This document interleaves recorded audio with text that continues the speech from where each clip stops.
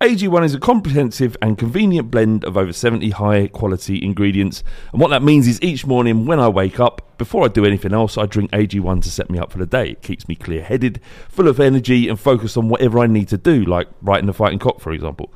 One scoop once a day before breakfast, and that's it. I've actually found that I've not been needing coffee in the morning to get me started. I've still been drinking coffee because I love coffee, but it's not because it's like a necessity to do so.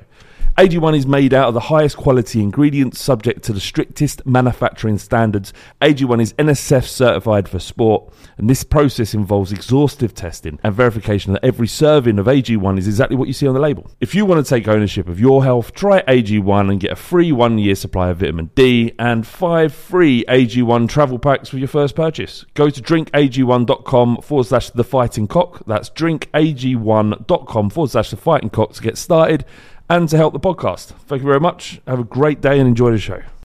When you need mealtime inspiration, it's worth shopping Kroger, where you'll find over 30,000 mouth-watering choices that excite your inner foodie. And no matter what tasty choice you make, you'll enjoy our everyday low prices, plus extra ways to save, like digital coupons worth over $600 each week. You can also save up to $1 off per gallon at the pump with fuel points. More savings and more inspiring flavors make shopping Kroger worth it every time. Kroger, fresh for everyone. Fuel restrictions apply. Lucky Land Casino, asking people, what's the weirdest place you've gotten lucky? Lucky? In line at the deli, I guess? Aha, in my dentist's office. More than once, actually. Do I have to say? Yes, you do. In the car before my kids' PTA meeting. Really? Yes. Excuse me, what's the weirdest place you've gotten lucky? I never win and tell. Well, there you have it. You can get lucky anywhere, playing at LuckyLandSlots.com. Play for free right now. Are you feeling lucky? No purchase necessary. Void where prohibited by law. 18+. Terms and conditions apply. See website for details. This podcast is in memory of Gian Piero Vetroni. Thank you for everything you've done for Tottenham and everything you've done for football. It will never be forgotten. It's the fighting. It's the fighting. Cock. It's the fighting. It's the fighting. Cock. Come on, Tottenham. Alex, I hate your face so much. Well, I mean, I'm not a massive fan of yours, actually, over the last couple of weeks. We spent a lot of time together these last few weeks. And it's good that John's on, actually, because it was at the start of John's wedding weekend where I hated you genuinely hated you more than any other time in my life. John's fault, if anything. Well, the reason why I was there and you were there was because John was getting married. So it's John's fault. What isn't John's fault is you leaving me in the pitch black in the middle of the Italian countryside with 8% battery. It wasn't just where I was going. It wasn't just Italian countryside. This is like in the middle of nowhere. So I'm going to tell the story because I want people to know what it's like being friends with Flav, because it's very much like the Welsh countryside. Lots of hills, lots of peaks, but some really, really big valleys as well. Right. So I get there. I'm arriving in the Italian countryside late at night, midnight-ish, probably just after. Right. Flav texted me saying, look, it's a bit of a drive out here. It's middle of nowhere. First of all, he was saying you're probably going to fall off a cliff while you're driving. It was the most... I live in the middle of nowhere in England. This is the middle of nowhere in Italy, which is where they speak a dialect that people in the north don't even understand. That's how remote this place was. So he's telling me all this. Because of John. He's telling me all this via WhatsApp, right? So great. So wonderful. There's that stuff I'm like, well, I won't look out the window because I'm too scared of that now. So I get there, taxi driver drops me off. Do you know what the taxi driver said to me? He said, this is end of world out here. Right? He said, if someone buy this as gift for me, I say no, right? Because it's middle of nowhere, right? So Flavin texted me on the way there and he said, look, it's the second path on the right. Text me when you get here. I'll come out and get you because you won't be able to see anything. Yeah. So he drops me off. I've got 8% battery on my phone. What time was it though? 12:30 at night. Yeah. 1:45 in the morning. Late. Yeah. So I go down the second path on the right. Leads me down into like a little hove of like a couple of apartments or villas or whatever you want to call them. Right. And I see a place on the right. I show my light in there. It's a shed. It's got ladders in there, all sorts of stuff. That's not it. Right? I'm ringing him. No, shut up. I'm ringing him, no answer. Just ringing and ringing and ringing. I'm texting him, no answer. And I'm like, this is so...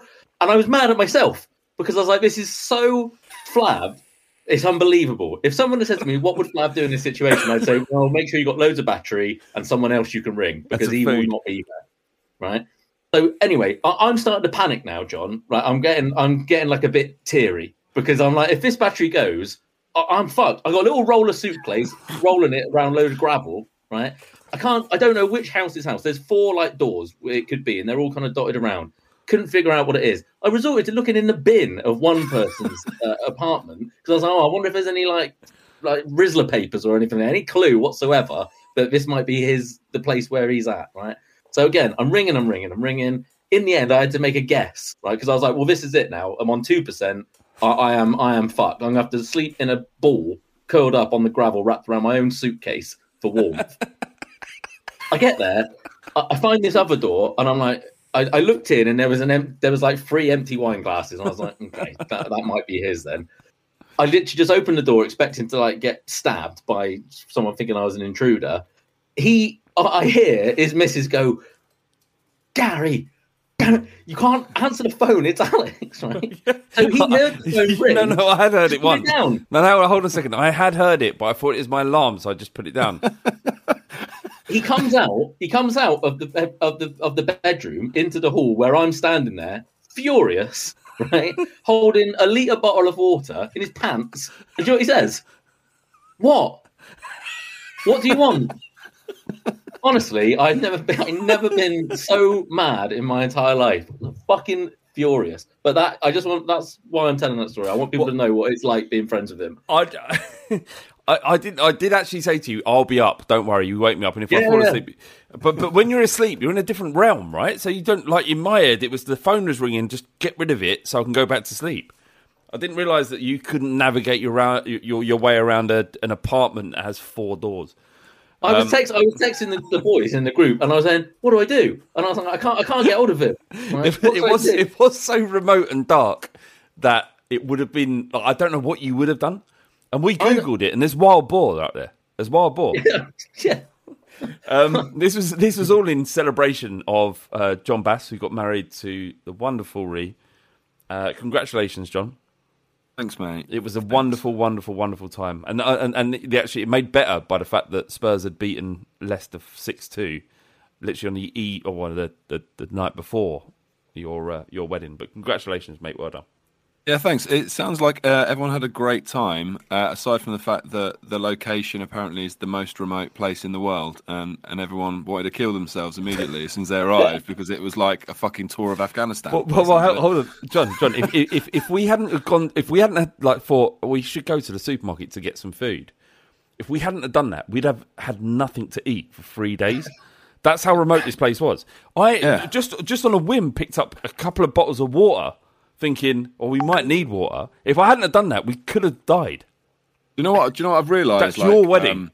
You know what I've realised about like British people, I think it is, and anyone who's organised a wedding abroad will understand this, let's just remove the fact this is a wedding, right? If you were going on holiday and you booked accommodation, the first things you would do is go, right, how are we getting from the airport to our accommodation?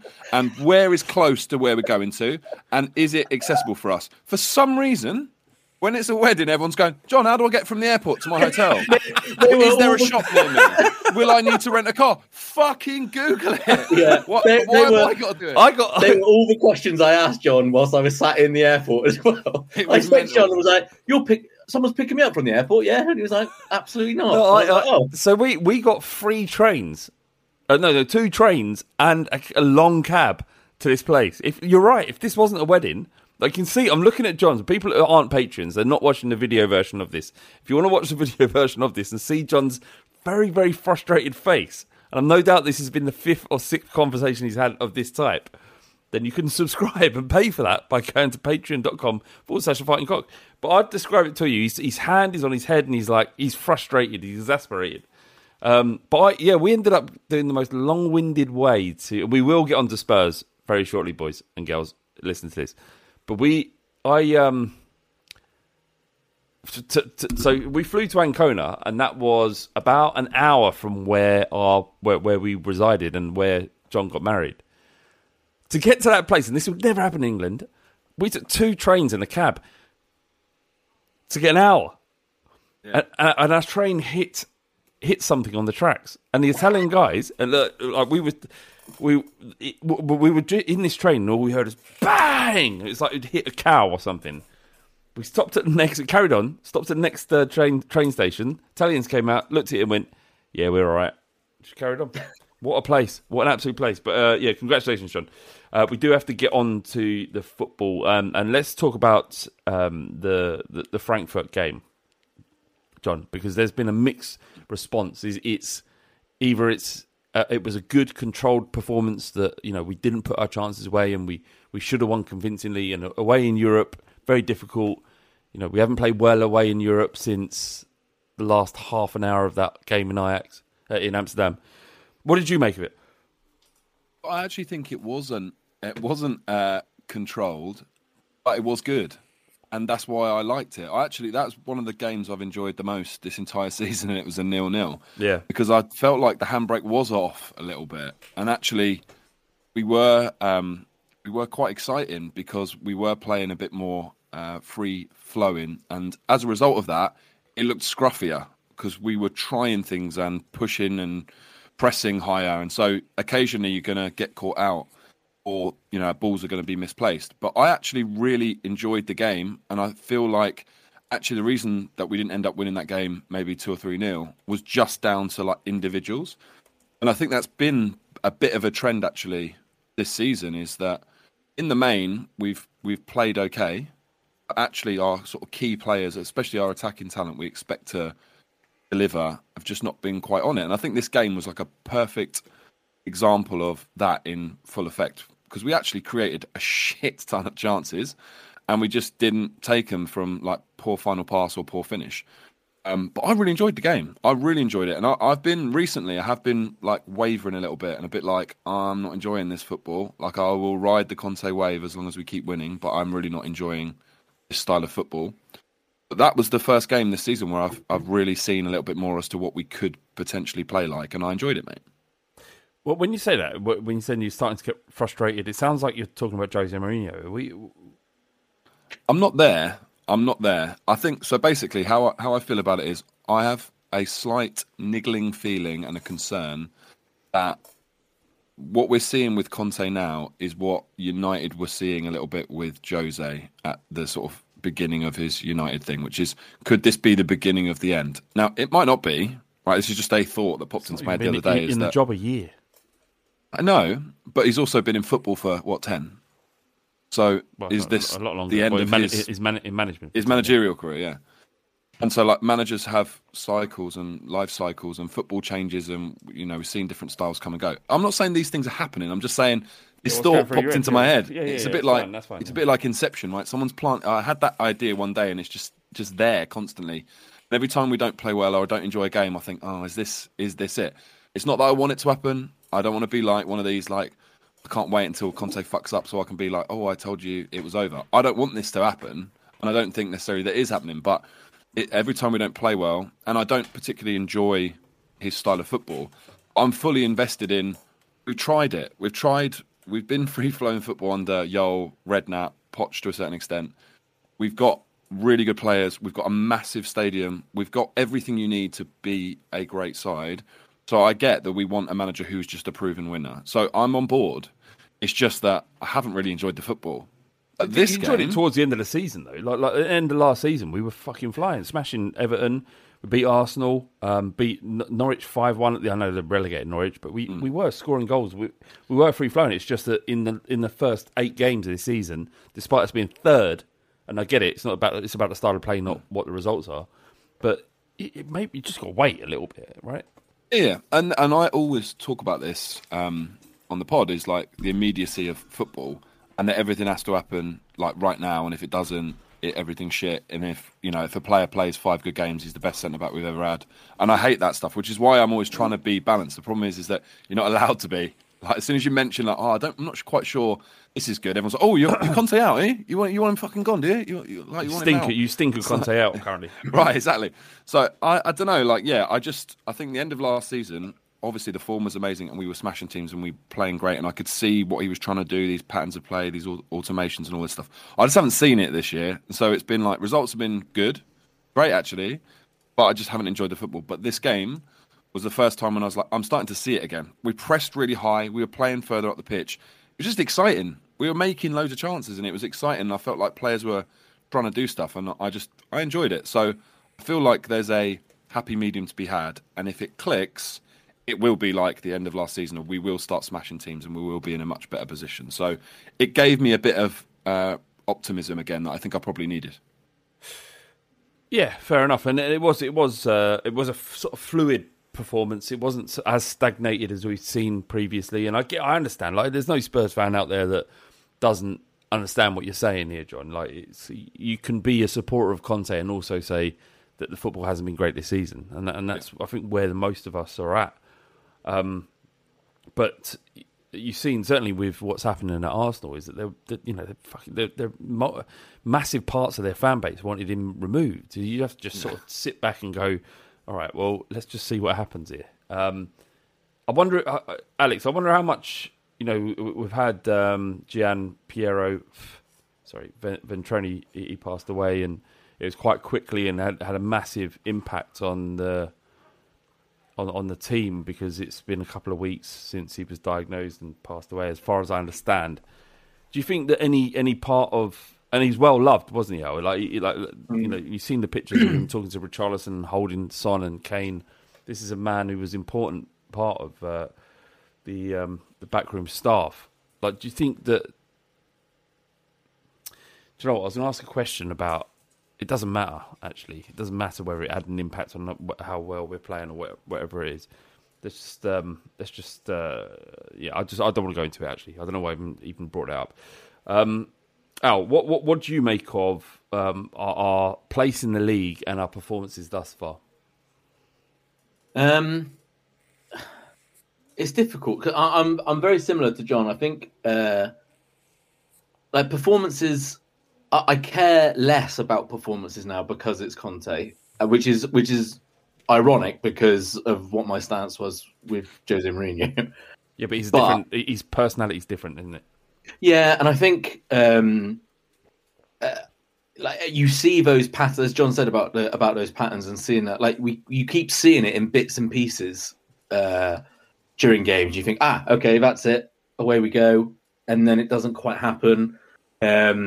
So I think this season is unique as well. There might be an element of us trying to play a bit of a lower intensity of football because we've got a long old season coming up. And is that part of the thinking in terms of, we want to try and make sure we finish the season strong when there could be plenty of teams that, run out of steam earlier than usual this year, maybe. I don't know. Because this season is so unique. And our summer was quite unique in terms of how we invested. The fact that those players, and the fact that even though we invested, some of those players haven't even really featured that much. Richarlison has a little bit more of late. Basuma, we've not seen anything of. And Longley, again, only fairly recently has started to play, who I thought did really well, actually, the last couple of games. I'm willing to kind of be like, okay, well, whatever happens this season happens, and I'm willing just to trust everything in it. In terms of enjoying the football, I can't say that I've been like, oh God, this is really struggling. I've just noticed that it's a bit vanilla at times. Like, I'm not 100% sure what we are yet, but I do think that will come. He is an elite manager, and I'm willing to put my faith in that. I actually thought Tuesday night, I thought we played really well. We pressed a lot better. Frankfurt sat back a little bit more than I thought. They didn't come like screaming out of the blocks at us, which I think a lot of teams do. We try and invite that pressure on. And I think when we noticed that they weren't doing that, I think the instruction changed quite quickly was to be like, all right, okay, get at them and press higher. And that's what we did. And it was enjoyable. And as much as the front three didn't play well, and that's unfortunate because the rest of the team did, those chances, those two chances that kind of fizzed across the front of the goal, but, most other days Kane gets a knee on or a toe on or whatever, and, you score in the first 10, 15 minutes and and you're off and running. But that's the best away performance in terms of I've not felt like throwing my head into the television for a long time. In Europe as well. Yeah. I genuinely, and even the Ajax game, the Ajax game was different because we were at a social, we were all together, absolutely fucked, and I didn't even see the last 2 goals. But before then, if you take that one out, I can't remember a European away game where I was like, do you know what, smash that. So I think it's getting there. Like I said, this group you can't not qualify from this group, man, because we just can't. And Frankfurt are in decent form as well. Well, this is they are. They're not. That wasn't an insignificant draw. I'm just reading you this passage from Football.London. The draw leaves Tottenham with just 4 points from their first 3 games, group stage games. They are at risk of not qualifying for the knockout stages of the competition, sitting second in the group, only ahead of Frankfurt on goal difference. Yeah, but what I mean, I fully appreciate the work that Football.London do. I really do. They're good, right? Certainly, on any club in London gets their fair share. It's like Evening Standard, but just online. With Lucky Land Slots, you can get lucky just about anywhere. Dearly beloved, we are gathered here today to... Has anyone seen the bride and groom? Sorry, we're here. We were getting lucky in the limo and we lost track of time. No, Lucky Land Casino, with cash prizes that add up quicker than a guest registry. In that case, I pronounce you lucky. Play for free at LuckyLandSlots.com. Daily bonuses are waiting. No purchase necessary. Void where prohibited by law. 18+. Terms and conditions apply. See website for details. Having 2 games away in the group stages, given what Spurs do typically in Europe, and to be in the position we're in it's good. This is a good position we're in. We're in the driving seat, in my opinion. The thing is about the Champions League, about these group stages, and we've seen it, with the draw away at Barcelona and scraping through, and, it doesn't matter. Like, we've had awful group stages of Champions Leagues. And others we've won at a canter. Yeah, even the Bale season, yeah. Even that was not ideal. Getting absolutely fucking slumped by Real Madrid. Yeah. And then in the season where we eke through and like by tooth and nail, we get through the group, we end up in the Champions League final. And the thing is, we know I'm sure we'll talk about Son, but with Son's form, Kane is there but not kind of quite there. Richarlison's still got more to come. We've got Basuma still to see more of. There's enough good players who are not fully firing yet for it almost to be inevitable, but it's going to click at some stage. And I know we hammered Leicester a little bit, but we're going to give someone a fucking good hiding soon. Well, this is it. Yeah, I mean, John, do you think we're playing all right, but Kane and Son are not playing at the level that we've experienced or they have played at for the last 4 or 5 years? I think that's genuinely it. Like, Kane was smashing. Like, if Kane had finished the chance that he had and the Son had, and we'd bagged 3, people would be like waxing lyrical. The performance would have been exactly the same. The setup would have been exactly the same. Everything that happened in that game would have been exactly the same, except the moments where the ball left those 2 players' foot, like in Son and Kane. Previously, they would have buried the chances they had. And if they had, no one would be talking about Conte, the performance, or whatever it might be. So you're relying on your best players to perform, and they haven't been performing. So why is the criticism suddenly on Conte when Kane and Son aren't doing their job? And that's not a criticism of them. They are going to have dips in their form. It's just that if you are criticising, if we're giving Son and Kane an opportunity to score the goals that we expect them to score, and they don't, why does the criticism fall on Conte when it's exactly the same as it was last time? It's just they're not delivering the way they did previously.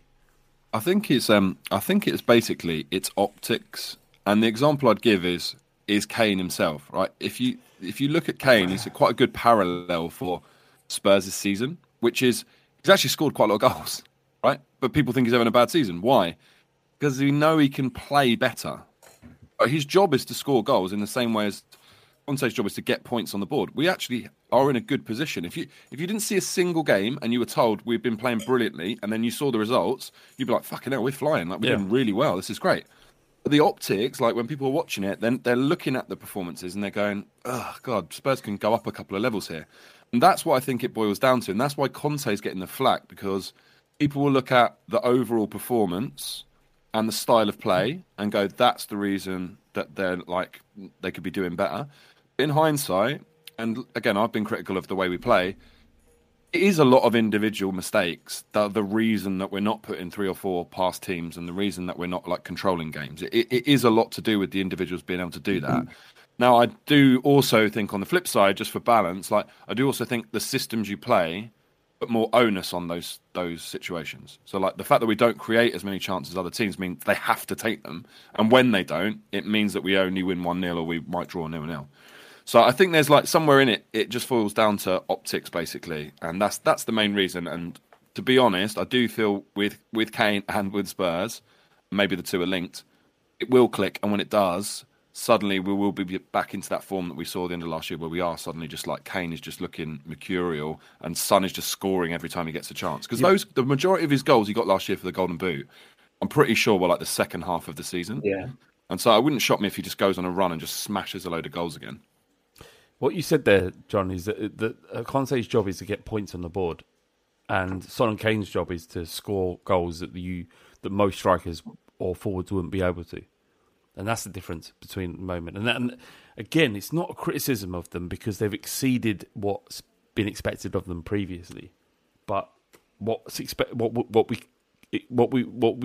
become expectant of them to deliver goals in times where it would. For Che Adams or fucking some other sort of shit forward that they wouldn't be able to do it. So Conte's done his job. Like we are currently third in the league, and the sort of conversation around Spurs, not just in our fan base but in the media around it, is like it's like we're shit. We're not fucking shit. We're fucking really good. Like when we started this podcast, you know how fucking shit we were then. That was shit. Like Villas-Boas, that was shit. Fucking Peter Shreves, that was shit. David Pleat, that was shit. Like, this is not shit. This is really good. It's just that it's not quite clicking yet. But we're just waiting on 2 world-class players to start firing. And if they do, mate, what? I mean, the mood, if we beat Brighton, and it's a big ask because Brighton are a decent side even without Brian Potter. Who's Brian Potter? Graham Potter. Brian Potter's Phoenix Knights. Yeah. Which, imagine he was in charge of a Premier League team. That'd be fucking He's amazing. asthmatic. He's asthmatic. Even without Brian Potter, even without him, even without Graham Potter, they're a good side. But if we can get a result there, we can beat Manchester United. We can. We definitely can. We can beat anybody. How long have we been saying, or have people been saying, oh, well, if Kane and Son aren't firing, then Tottenham aren't doing anything? You know, and Kane and Son, although Kane has scored, a fair amount of goals this season. I think it's 7, isn't it? Or 6 or 7? But we're the ones that watch him every week, and we know that he's not, absolutely at it. And Son is obviously nowhere near at it. And yet there we are in third and have lost 1 league game all season. So, you have to, it's easy to be like, focus on some of the disappointments that are at a minute, but you have to put them in parallel as to, compare them to the disappointments of this time last year. And this time last year, we were on our fucking arse. Yeah, well, that's exactly it, mate. It is what you just said. Is like when people say, what will happen to Tottenham when Kane and Son are not firing? They're not firing, and we're third. What happens? What those same people were saying is, fuck, what will happen to Tottenham if they do start firing? What like if you're going from we're in third and they're not playing well, if they do start playing well, like in the same sort of combination of forward play that we saw against Aston Villa last year when we went to the Cottage, where we all watched Aston Villa versus Spurs, the front three was the best part of that. Kane's flick headers, setting up Kulusevski, him burying goals. And we've said for ages about, like, Spurs can't eke out wins. Everyone's got to be on form, otherwise it's not happening. And we've done that. Look, it's perfectly fair to have frustrations and be frustrated with some of the performances. Of course, absolutely, yeah. We all have been. But what have we improved on? we've improved the squad. And I know there's some people that seem to doubt that, but the squad is better. There is no way, there's no shape or form about that. Yeah. Could it be better? Yeah. But is it better? Yes. Are we in a better position this time now than we were this time last year? Yes. And have we got more gears to go into? The answer is yes again. So it's just far too early to be, don't get yourself all worked up about it, because there's so much stuff that can come. But fundamentally, I think people that are angry at this situation, because they're more angry than I am, or you are, or anybody else who's a little bit more optimistic, they think because they're more angry or more passionate, they're more right. Where that's just life, isn't it? But there's no right. There's no right way to compartmentalize this season thus far. It's just a big grey area. And do you want to be there sitting and sort of festering in your misery, or do you want to be a bit more hopeful to what might happen this season? But this isn't blind hope. We've sat on these podcasts before in the AVB days and stuff and had blind hope. I remember those days. I took pride in that blind hope, right? This isn't blind hope. This is we know what's there, and we know what can be done, and we know the levels that they're there, the gears that are there to go up into. And all right, we've not gone into them either as yet or as often as we'd like to. This isn't blind hope. We've done blind hope before. I've done it. It's fun, but this isn't it. No, this isn't. This definitely isn't it. We're not. Spurs. We're poised to do something decent, and do you know what? All I think all the conversations around this, John. I don't know if you feel about this in the same way, but all the conversations around Spurs is tapered by what Arsenal are doing, and I get it. It's fucking horrible. I don't like it. I don't want it to be the case, but whatever's happening over there is happening, and you have to deal with it. If they were like 8th in the league, I genuinely believe that there would be. It would be a lot more calm than it is right now. I don't know what you think about it, John. Yeah, I mean, it doesn't help, does it? Like we're always gonna. It's not just helping; it's significantly impacting. And yeah. But I mean, it doesn't help the situation because we always look at them when they're doing shit. It's like, this is great, like this is funny. When they're doing slightly better, then it's like, oh shit, is this going to negatively impact on us?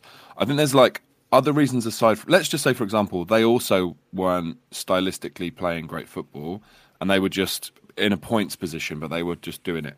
We would still be able to be like, they're just grinding out results. They're not playing the way that they want to play. The Arsenal bullshit is gone. They've sold their soul, right? We'd be saying all this stuff to make ourselves feel better. I think the fact that this, and the media's now making this whole, they're like Pochettino Spurs, that. They're not. I want to make sure that's clear. Pochettino Spurs was built off the back of taking punts on players like Danny Rose and Dele Alli from League One for very small amounts of money, alongside academy players like Kane, who became amazing. And yeah, we spent a bit of money in that period, I'm not going to lie, but not to the same extent that they've done. So this idea, just because they're young, is like, they're like Pochettino Spurs, is bullshit. And I fucking hate that comparison. It's really pissing me off. It keeps coming up. What we did was genuinely very special. And the media don't like making a big thing of it. And because it's them, suddenly we all have to pander to it and be like, this is amazing what they've done. They spent a fucking fortune and they haven't recouped anything back. So this is not the same. It's not comparable. This is a false version of something organic. So that I think as well doesn't help when the media kind of push this agenda of, Arteta is like the new Poch and Arsenal are like the new Spurs. I don't think that that helps anyone. But I also think, there is an issue, the fact that they do play good attacking football. And Spurs as a club and as a fan base, I think that's what we like. That's what we want, right? And like I was saying right at the beginning, if you offered anyone, any single Spurs fan, you can be really successful and play really attractive football, everyone would take that. We've tried it. Like I said, we have played that football and it got us so far, right? And it's got us in a very good position. In the managers that are available in world football, the one that we could get is Antonio Conte. And he doesn't play attractive football, but he has a track record as good as anyone for winning stuff. And again, if you speak to most Spurs fans, they'll just say, I want to win something, anything. I just want to win something. But he's the man. He's the guy. What did you mean? I have to accept that. I don't like his football, but he is the best man for the job, which is why right now, he has my undivided full support because he's the right guy for where we're at. And so I think the Arsenal thing is not going to help because they also play nice football. So that doesn't aid anyone's kind of counter argument. Did you see his comments? They were asking whether or not Matt Doherty was going to play against Frankfurt. What do you make of that, Al? I mean, spot on, really. So he basically said, "Look, fans need to be fans. I know what I'm doing. Yeah. This is, we know this. I am up to here with Emerson Royale. I really am. He is fucking useless. Oh, he's not useless, mate. He is. I'm sorry. He is. He is useless. That's madness. He is. No. Why? Why? Explain. Because of what we need him to do, he can't do. I'm not saying that he can't defend quite well every now and then, and he makes a lot of kind of recovery tackles. He kind of nips in there where you don't expect him to be. But what we need him to do, it's such a glaring omission in that team of what we need on that side that it makes him useless to what we want to do. In that, like the final third. Yeah. Now, and I'm not saying that Doherty should come in because I am not seeing Doherty, and I'm not saying that that he would come in and do any better, and that's what Conte will know.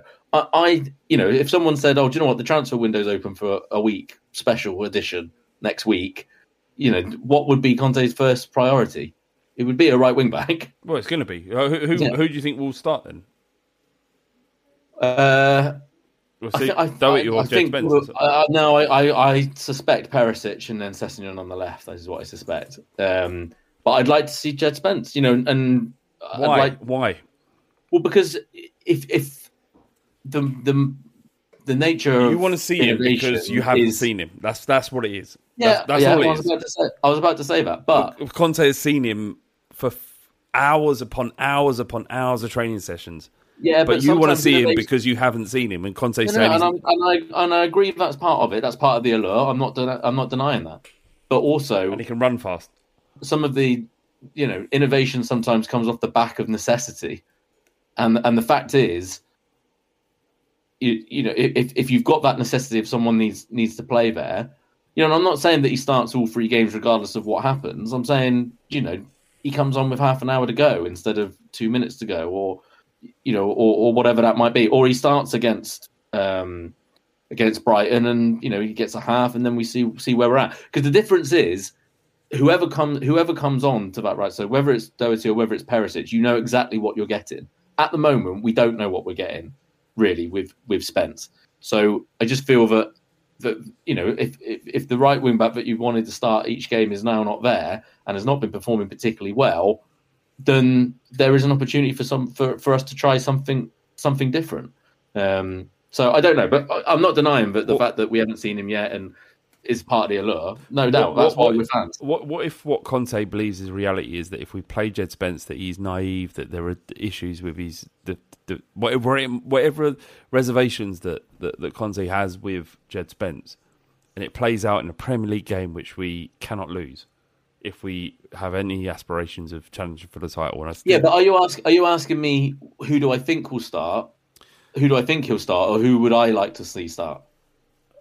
I think they're the same thing. It's the same question. Well, no, it's not, because the thing is, I'd like to see Spence start because I'd like to see a roll of the dice, and in essence, but the roll of the dice. But someone who knows the player isn't a roll of the dice. That's not what a manager does, is it? It's not. I know, but that's if you ask the question of who do I think Conte will start, Spence is not my answer. Well, okay, so the fan base would have said Troy Parrott 2 years ago. 2 years ago, we were clamouring after just give him a go, and now he's playing for fucking Preston North End. But then there was a lot of people saying to give Kane a go, and I know that's maybe slightly different. But what I'm saying is, you asked about his statement in terms of fans will be fans, and I know what I'm saying. I'm giving you the example of that. The example is, I'd like to see Spence because I feel like it represents a bit more of a roll of the dice, a bit more risk averse, which I think is what we want. What us as fans would like to see, whether that's in the style of play or some decisions. I'm sure you took, like guys last week talked about the Arsenal game in trying something different and expecting maybe 3 in that midfield, and it didn't happen. It represents a bit more of throwing caution to the wind, which in personally I would like. Do I think he'll do that? No, Do I hold it against him that he won't do that? No, again. But that's the example of where there is a disconnect between fans and manager, and that's fine. Yeah, people know what they're doing, and people that don't. Yeah, but he's not. He's not God. He might not be right. I mean, but he's not God. But he's watching over the world of Tottenham, and we're just minions on the edges, looking and going, "Well, that geezer, I haven't seen him for a bit," and he played quite well against Arsenal last year. Well, we might as well turn this off then, if that's the case. No, I don't. I fully appreciate the irony and hypocrisy in what I'm saying. I just think that we're saying he was right.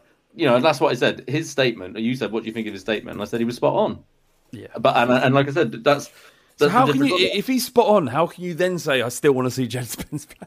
No, I said he's spot on in terms of what he said in terms of fans will be fans. And I'm playing of who I think is the best. The funny thing about this is when do you remember how angry we were? I don't know if you were involved at that point, but it was Harry Redknapp who said, like, fans that call up on TalkSport, they're fucking idiots. Well, he didn't say that, but I remember. I'm paraphrasing. Yeah. And I was furious at the time. So, how dare you? This is our football club. You're an employee of our football club. But, it's probably right. But football is littered with stories of managers who didn't give players a chance and then went on. We've seen with Jed Spence is an example. He couldn't get a game for love and the money at Middlesbrough. He gets sent out on loan and ends up being bought by a Champions League qualified Premier League team. Sometimes they get stuff wrong. And I'd like to see Spence. I think that would be exciting. I would be excited for that. Yeah, I mean, Al, your point is spot on, right? Like when Jose was at Chelsea, like that was the zenith of his career, the pinnacle of his career. And if we'd have been having this discussion about is there a manager who knows more about football in the world right now than Jose Mourinho, we'd have all been like, no, he makes the best decisions. He didn't play De Bruyne, bombed him. Didn't play Salah, bombed him. He won the league. Because he didn't think they were ready. Didn't think they were good enough. He won the league. Yeah, fine. But he got it wrong with those players. Those players were excellent. He just didn't see it in training. Well, no, but he got it wrong with those players, but he won the league. Fine. But we might win the league without Spence, fine. But we might win it with him because actually he'll give us a lot more than he takes away. But we'll never know if he doesn't fucking play the guy. And what's the point? I just... But like, he will know. He's the manager of a football club. He knows. Fine, he knows. We might not know. Our curiosity... He also makes mistakes. Yeah, of course. But our curiosity might not be satisfied. But there is only one way to find out, isn't there? But I don't know what we're arguing. The way he finds out is what he already knows is watching him play week in, week out on a training fit. If he was good enough... Watching him train is not watching him play. Watching him play is playing him and see how he gets on at the level. I'm surprised at you, John. This idea that Spence is some novice, it's a hell of a punt. He's a novice. He was one of the best players in the Championship, which is one of the best leagues in the world. Right? It's a peasants' league compared to the Premier League. But the Championship is not the dog shit league that you think it is, right? There's some decent teams in there. It's not like he's never played. He is one of the most exciting prospects in English football, which is littered with exciting fullbacks. He's not some nobody. If he comes in and he dog shit for 5 games... I'm just saying someone who's won Champions League after Champions League, the Scudetto... this geezer has done it all. He's looking at him not going, do you know what, my ego is going to get in the way of playing him. Or I think it is. Well, I don't think so. But I don't. The thing is, none of us are disagreeing. We all agree with what Conte said is correct, right? What I'm saying there is not. If the two options that we've got coming in, let's say Perisic doesn't switch over to the right. So the two options are Matt Doherty or Jed Spence. Do we feel that there's a marked difference in terms of ability between those two? Right now, in terms of if you weigh up Doherty's experience and he's played in the system and the finish to the season he had before he got injured, you'd say they're probably about level. Spence is maybe natural talent and a bit more not level, and a bit more explosive to Doherty's experience and being used to the Conte system and knowing what he's being asked to do. Right, so that's fine. So I have no issue with Doherty's side.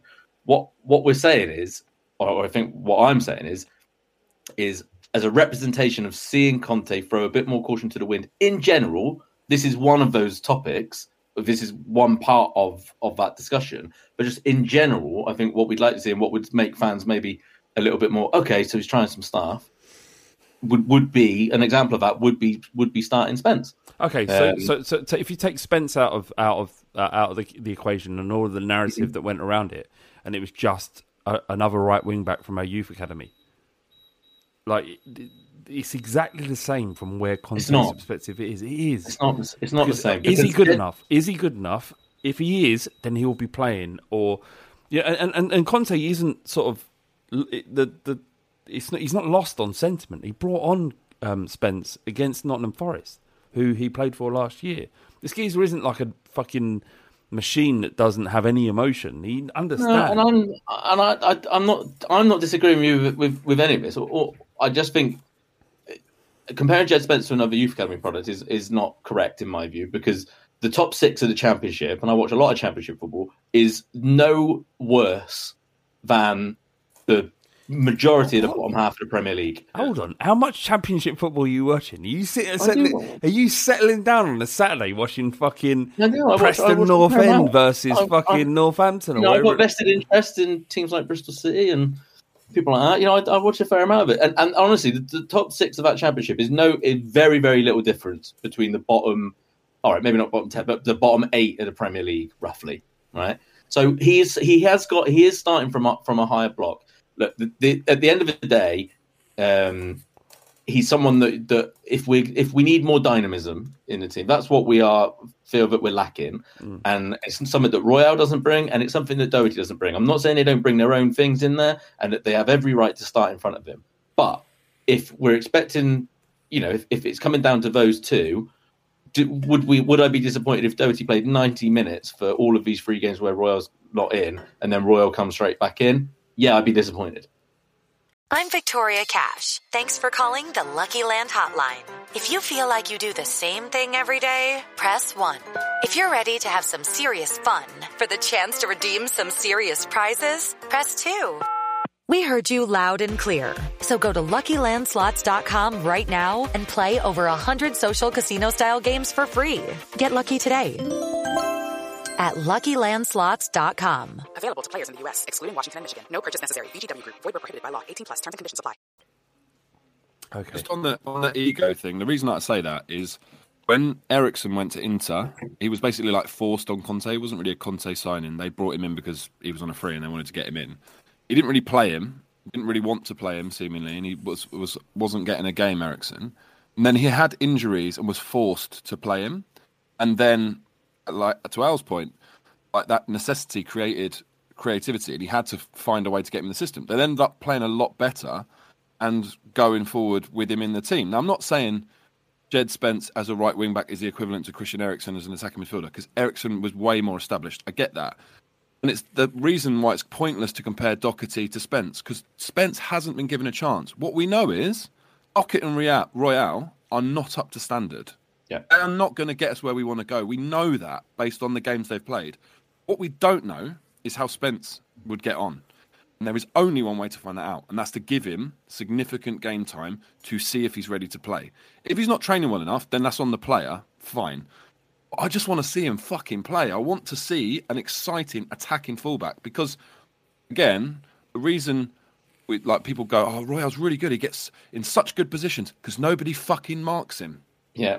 Watch him. No one picks him up. It's not that he's making incredible, insightful runs. They purposely let him receive the ball so they have an overload at the back post. It's mental. Leicester was a perfect example of that as well. You could see them actively shutting down on Perisic and I can't remember who started, Perisic or Sessegnon, but they were actively shutting down that side and not shutting down the other side because they were like, "What's fine? He can have the ball." He can't deliver, yeah. Yeah, whereas you get Spence, who's massive, he's a big lad, and he's rapid, and he's dangerous. You lose a bit going the other way, but it suddenly creates a big problem for them, and they don't know which side to press. If you look at his highlight reel for Nottingham Forest last year, he's so composed on the ball. Like certainly in the final 3, in terms of finding the player or hitting a shot on target that's dangerous or causes the goalkeeper to make a save, he definitely has that in his locker. I just think that maybe that Like I want it as well, right? I'm actually closer to you lot in terms of wanting to see it as a fan. I just want to see him play. What can he do? And if he gets on the pitch with the opportunity, he might be twice the player he is in training because he suddenly has all of the things he wanted, everything he's worked for, everything he did last year in Nottingham Forest to get to this position, to sign for Tottenham Hotspur and then and be the right wing back or right back or whatever it might be and just perform. It might elevate him. Like training, like what is it? Practice is practice. Who said that? Iverson. No idea. There's a basketball player who just said that there's things that we can do on the pitch or on the court, and there's things that happen in practice, and you can perform on the pitch or you can perform on the training ground, and they're two different things. I'd love to see Jed Spence just go out there and just rip it up like Bow did. Like I'm not comparing him, but just Bow as soon as he got on the pitch. And he trained horribly. I remember Jermaine Defoe saying, like, why are you still picking this guy? And Harry Redknapp said, well, look what he does on a Saturday. Adel Taarabt as well, same. So the thing is, go on, sorry. I was just going to say, the thing is, I after what Doty was doing before he got injured against Villa, it's great. I'm just excited to see him come back and do that. But what I'm saying is we've got those other options now. But the bottom line is none of us are disagreeing with what Conte said. None of us is, I'm not. I think he's absolutely right in what he says. But did you think he knows that Emerson is not the one going, because all the talk in the summer was that Emerson was the one on his way out. Yeah, so there's an opportunity here to throw some caution to the wind, and I hope he takes it at least a little bit. We'll move on. Let's move on because we've been that was it's an interesting conversation. I was right, but you two were wrong. But we've got a question here from Fear Gun Nutter. He says, with Dyer injured, most likely you saw him get off the coach walking rather gingerly. It says, who would your back three be against Brighton? John, who do you want to see line up? Sanchez is going to come in. Would you put Romero in the middle? Can he do that job? He surely can. If it was me, I'd play Longley in the middle and Davis on the left, because Longley's very composed on the ball. He can pass, which is what Dyer is in the team for. You lose a bit in the air because Dyer's fucking great in the air. But I think Brighton aren't a aerial threat, so I don't think that's a huge loss. So on balance, I think you keep Romero in his best position, keep Davis in his best position, and bring in Longley. I think that's the way to go. He won't do that. I think he will bring in Sanchez and probably put Romero in the middle. But I really hope he doesn't, because I think Longley's been, Al mentioned earlier, been really good. I've really been impressed with him. I had sort of no view of him before, but he's been really good. I like him. I don't hate Sanchez either, right? But bringing in Sanchez against a football a team like, you saw the goals they scored against Liverpool. I think they'd have a field day against Sanchez. I completely agree with John. I'd keep Romero in his best position, and I'd bring Davis into a position he's played very well in, and I'd put Longley in there. And we might have to play, and Højbjerg might have to do a bit more work. But I'll be really disappointed if Sanchez comes in. I feel like just stylistically, it's just all wrong for Sanchez. Okay, I just want to take a moment to give a shout out to our sponsors, NordVPN. There's 10 reasons why you should use NordVPN. But before we do it, Al, you had something to say about it. Yeah, I did, and now I'm worried about whether I should say it or not. 100%. Which means you should definitely say it. 100% say it. But no, it's not. It's nothing to do with naked ladies. Okay, but on Saturday, I was using a particular streaming service, which just a streaming service that was allowing me to watch football without putting money into the pockets of terrible people. And actually, that's probably not true. It's probably like you were saying, but it had been censored, and they had no way of fixing it. So I had no way to watch the derby. Right, this is North London derby. You can't just be finding other bits and pieces. You're 4 minutes in, right? So then I thought, hold on a minute, I can use NordVPN on my Amazon Fire Stick, and that may work. And you know what? It worked an absolute bloody treat. Is that because it was geolocked? Is it like it because you was in a different country? The stream that I was using had been discovered by the authorities. Yeah. And they said, look, if you've got a good VPN service, try that. I thought, I've got the best VPN service. I'll try that. And it worked brilliantly. And that's what's really good about it, because it's literally like you're looking at a picture of a map and there's dots all over this map and you can click on it just to move to another country. Is that what you did? Yeah, so I'm not saying that, I'm just using that as an example. I wasn't doing that. I wasn't watching an illegal stream service. I just want to make that clear. But if that's the dream I had, and in my dream, NordVPN came to the rescue. I've actually been surprised about how good NordVPN has been. And whenever I'm talking, it sounds like I'm doing a read. And we are, that's fundamentally what we're doing. But all of us, like every single person who's involved in this podcast has downloaded NordVPN. And actually, they're not, like, there wasn't any free accounts. We weren't chucking free accounts out. Everyone's subscribed. No. John, I got a feeling you haven't subscribed. Is that true? No, I have. And you have? When Al said... When Al said, it's not going to be about naked ladies, I was like, that's good, because my only anecdote is purely about porn. So basically, many years ago, I quite like a compilation. Everyone likes their own sort of needs. I enjoy. I really like compilations. You're saying you don't have the mental capacity to see the story through? I like compilation. Yeah, I just like, let's have a compilation of the fittest chicks doing the filthiest shit. Stick it together. Gosh, and then at any moment I'm getting all the best bits. It's perfect. Like, I remember, like, many years ago, John Bass boner mix. One.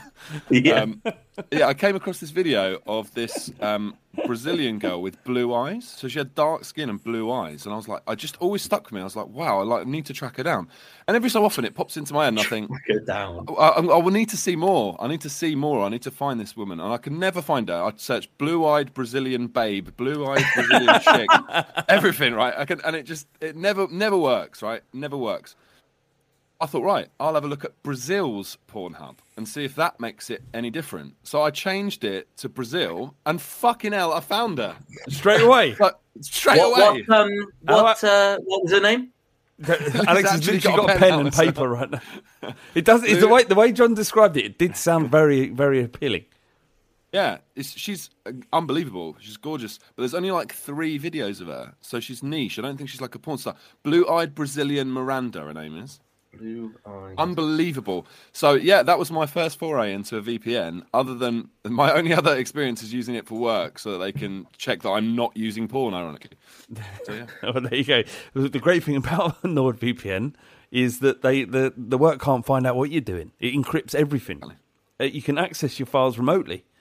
I'm gonna Google that now, actually. I tell you what, there's tons more I could tell you about NordVPN, but I feel like that's gold. What you've just that's all you need. Yeah, indeed. Grab your exclusive NordVPN deal by going to nordvpn.com/fightingcock to get a huge discount on your NordVPN plan, including 4 months free if you pay a year up front. She is very attractive. Just unbelievable. Oh, you found her already? Unbelievable. That's what I mean. But if you let's wrap it up. No, can you just hold it up to the screen if you actually genuinely have? Well, no, I'm just on the screen. I can't. I'm on the laptop. I can't. All right, I can't do that. I'll send you the link after. I mean, it's not a problem. Oh, okay. I'll put it in the description of the pod, shall we? So just Pornhub profile. There you go. I hope she's happy. I hope she's happy and healthy and well. 100%. Now she's rekindled her connection with me. The universe is complete. It's fine. There's always that one clip you found like way back in the day, and you think, I'd love to find that one again. Yeah. With NordVPN, they'll find you the clip that you lost when you were 16. Exactly. John, whilst you've been watching these compilations, have you ever accidentally just as you come, and then the screen's gone to like a bloke's face as you come? No, but I did have an unlucky streak where I was like really into something, and then it would cut away to just someone I wasn't into, and I was like, for fuck, I've wasted it there. I've wasted it. There's no worse feeling in it when that happens. You're like, oh, well, that was a waste. Now I've got waste, exactly. Yeah, or you're enjoying something and you just come at the wrong bit. Like you've been waiting all day. It ain't supposed to be like that was a waste. It's supposed to be like self sort of loathing. That's what it's supposed to be. Oh no, I don't. I never self-love. I don't. T says that all the time. I never understand it. I revel in it. Same. It's just entertainment. It's a good time for me. I'm enjoying it. And so, I don't want to waste it. It's think about it, right? Think about you're at a movie and you eat all the popcorn too early. You've wasted it on. You want it at the fucking exciting bit, and you don't want to eat it at the beginning in the trailers. Otherwise, you've wasted it. Same principle for me, but not put it in my own mouth. Just put it in a tissue or whatever. So Alex has never felt more alive than like post-coital. Yeah, I watched too many of these positive mindset videos, right? So every time those little self-loathing comes in, I'm like, fuck that shit. Look at me. I spread out star on the bed. Wow. Naked? Just come on my chest, stomach, and I just lie there like that. Deadly still. Just keeps going. Just keeps going, even though it hurts. He's like, oh, it's going to come again. You're not going to stop me. No, it's 20 seconds after he's come, and he's just lying on his back. And there's just jizz all over his beer belly. And he looks beer belly? You want to laugh? I mean... You saw what I wore to John's wedding. Yeah, no, I did. Although I couldn't do the top button up of my course. Me and Flav had a half an hour discussion about whether I could get away with which T-shirt I could get away with not having to do the top button up. All right, that'll do, boys. This has been the Fighting Cock podcast. Thank you so much, John and Alex, for contributing all that bullshit they said about Jed Spence. Continue to download. Thank you very much for downloading, and love you all, and up the Spurs. We're going to smash Brighton up their arse. Smash them. Is that okay? Because I didn't mean to say it. I didn't even make the correlation, but I might get cancelled because of that, because this is the fucking woke world we live in now, John. I wonder how long we get through a pod before woke came into it. Well done. Made 59 minutes. Excellent. Good work, boys. All right. See you later. Peace. See you.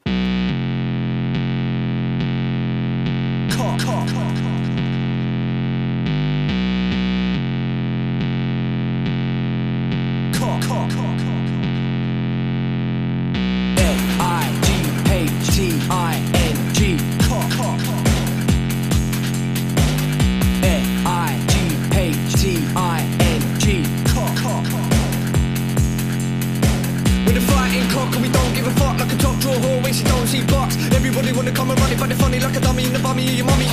Fighting cock and we don't give a shit. Everybody knows flat bait's a prick. We can get sticky in the mini, sucking willy. When you're getting grilly, yeah, you're gonna bang the milli. Bang, bang.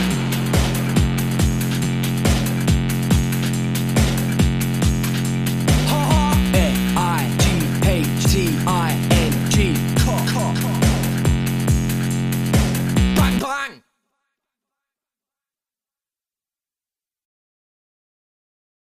Sports Social Podcast Network.